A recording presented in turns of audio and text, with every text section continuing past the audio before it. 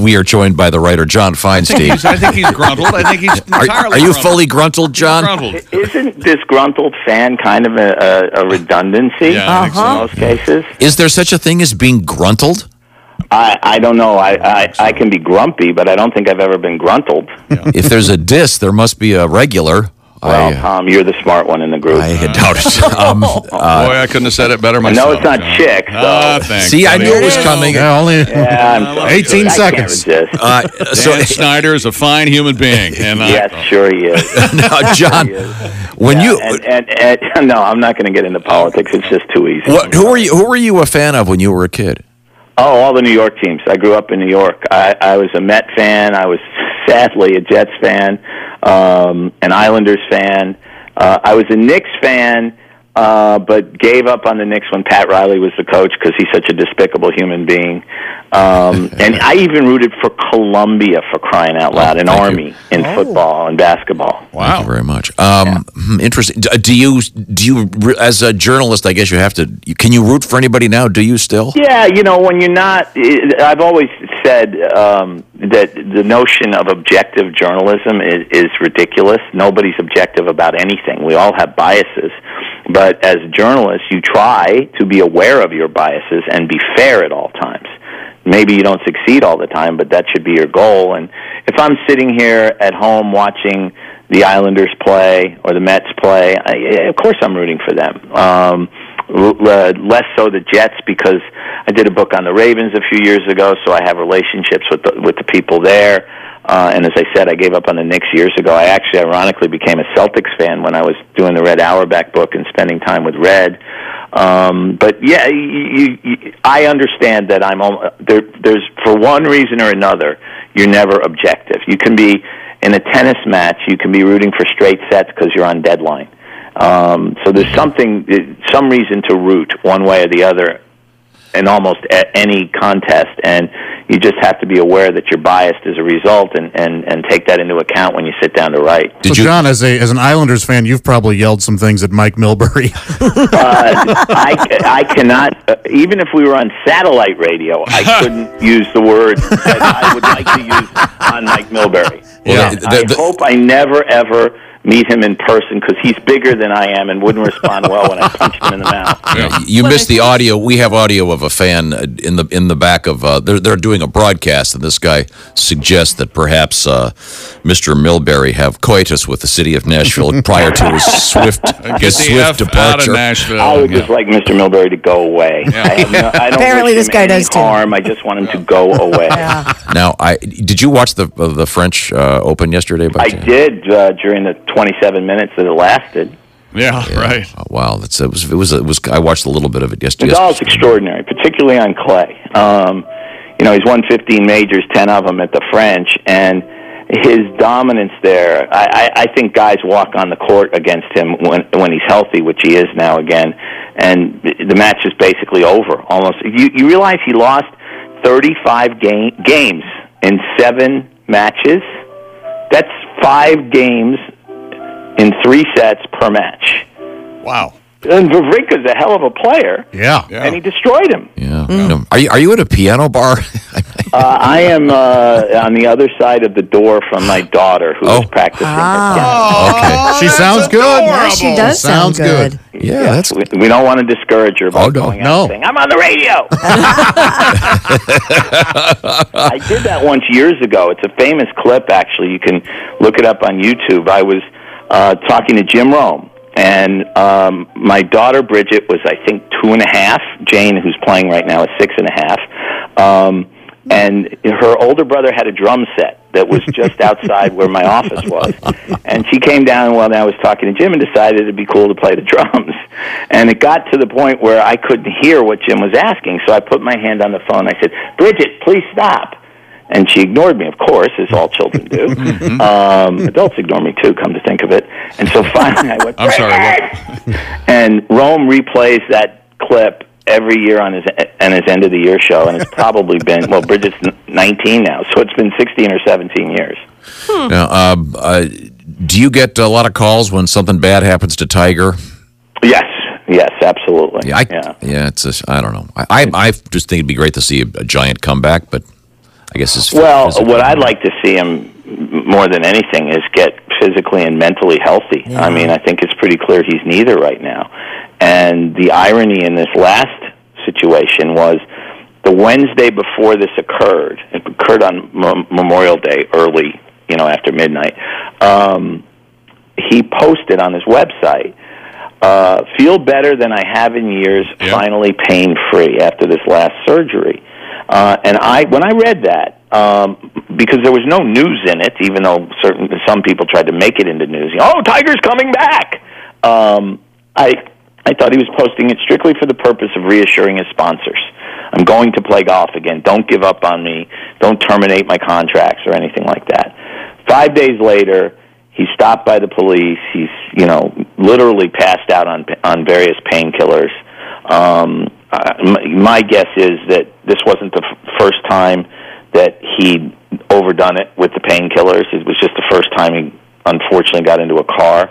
I think there's an issue there. I think he's very unhappy. I think he has been for years. I mean, when I hear a guy talking constantly about, "I'm so happy, I have the greatest life ever, I'm spending time with my children," and blah, blah, blah, I think the guy's miserable.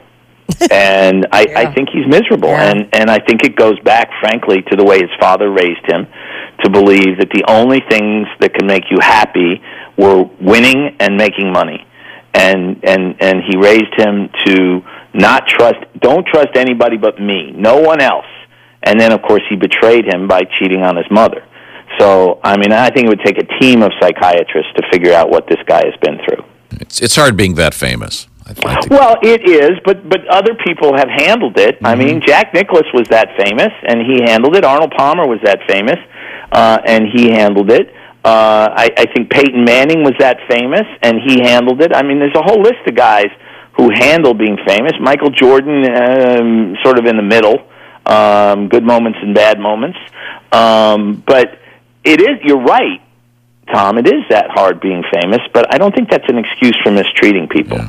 Who's the funniest of all the giant sports stars you've met? Funniest? Well, it's not Bob Knight, that's for sure. Coach has his moments. Basically, Jim Valvano. humorless. Yeah, there's two, Jim Valvano and David Faraday. They are the two funniest people I've ever known, whether famous or not, and in different ways. I mean, both off the cuff funny, not scripted funny, off the cuff funny. But David's funniness, as you guys know, as with a lot of comedians, comes from kind of a dark place. Mm-hmm. He's dealt with alcohol issues and all sorts of other problems. Valvano was just flat out funny. I mean, right until the day he died. Oh, of the sports figures that are sort of semi-active now, who would you like to see make a comeback? Tom Seaver. Wow. That'd be a story. That would that'd be a hell of a something. story. Yeah. And maybe the Mets wouldn't be so god awful. You mean guys who still might realistically have a chance to make a comeback? Because usually when you're done, you're done. Although Nadal just proved that's not true. I'm not a fan of Tigers because I've seen him mistreat people. I think it'd be a great story. There's no question about it, and it would be good for golf. There's no doubt about that too. Federer's already come back and won a major this year. I'm just trying to go through the sports in my head. Baseball. What about LeBron and the Cavaliers tonight? Are they going to? Well, that's a great question, Chick. Yeah. My God, record that. John Feinstein says Chick asked a great John. question. All right. Nice. Here's what I will say. It's The Jack Warriors Benny should win. Fred The out. circumstances are different than last year. Draymond Green is not suspended. Right. Steph Curry is healthy, and there's this Durant guy on the team Right. who wasn't on the team last year. Having said that, if they don't win tonight, the Warriors, then they're going to start to get nervous because they're going to have to go back to Cleveland for a Game 6, and that would be difficult. And if the Cavaliers were to stretch it to 7, they're going to have all sorts of deja vu thoughts in their head. Uh-huh. So they had best win tonight would be my answer. Now, are you going to By the way, watch? LeBron doesn't need to make a comeback. He's still pretty good. Right. Do you feel forced? Do you feel forced to watch everything?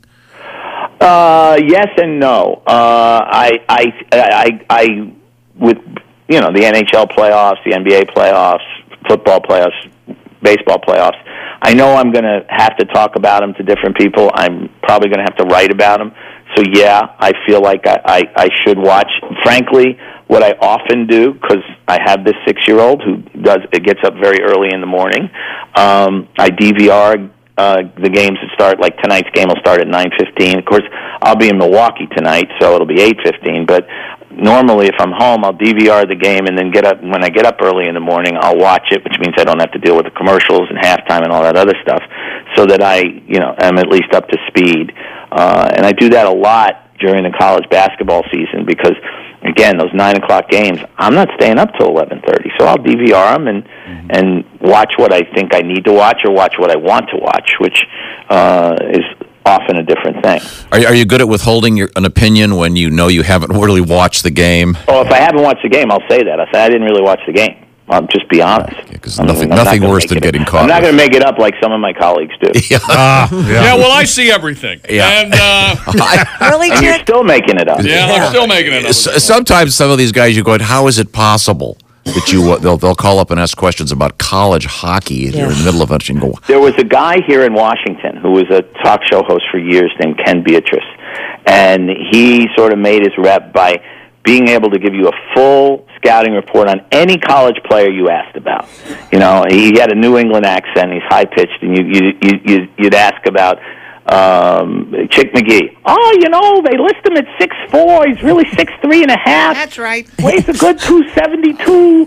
Can run the 40. They say he runs the 40 in 4.43. My people tell me it's 4.70. Wow. He has these people who are imaginary, as it turns out. So one day, an old columnist named Mo Siegel, who was around Washington for years and years, called in and asked him about a defensive tackle from Florida State, John Smith. I'm making up the name, obviously. And Beatrice went into his entire scouting report about him. Mo Siegel made the guy up. Oh, man. So that's what you call winging it. Yeah. Wow. Now, speaking of making stuff up, we're talking with John Feinstein, the great writer. You've got some novels out there and other books. Do you have any Father's Day recommendations of any books that you may have written? Tom. That's correct. Well, I mean, there are a lot of them out there. You can't get them all. There are. My most recent nonfiction book, which we've talked about in the past, is The Legends Club, which is about Mike Krzyzewski, Dean Smith, and Jim Valvano. And it's now out in paperback and would be a great Father's Day gift, I think, for if you're a basketball fan. I have a new book coming out in October, which I hope to talk to you guys about on last year's Ryder Cup. It's called The First Major. You can't get it now, but you can pre-order it. Cool. And I also have a new kids book coming out in August called Backfield Boys, which is brand new characters, and it's set at a prep school that is kind of based on IMG Academy, which is that jock prep school down in Florida. Mm-hmm. And it's an interesting, I think, story involving race in sports and in our country. Did you go research it down there? Yeah, because what I did was I placed the school outside of Charlottesville, which is an area I'm very familiar with, and as I said, based the school not totally, but at least partly on this IMG Academy, where kids basically the come on for IMG Academy and some of these other places is send your son or daughter here and they will get a college scholarship, but of course it costs like $60,000 a year to go there. So it sort of defeats the purpose. Yeah. Right, it? it's kind of a push, isn't You it? can get a college scholarship, but you're paying $60,000 a year for high school. But anyway, it's a football book, and it revolves around two pals from New York, one black and one white, and I'll leave the rest to your imagination and what occurs when they both get to this imaginary school. But, available now, however, is the Legends Club. And the Legends Club is available now, and Last Shot, still, which is my first kids book, the one that won the Edgar Allan Poe Award, still continues to sell, and it's been out for 12 years. All right. Which is amazing and pleasing. Do you happen to know, in the last few years, how many of your books sell online versus in other words, it's apparently up to about 40%. And when Amazon first came online, it was like under 5%. And it's just kept creeping up through the years, to the point now where on Legends Club, I actually saw the numbers, and it was almost 40%.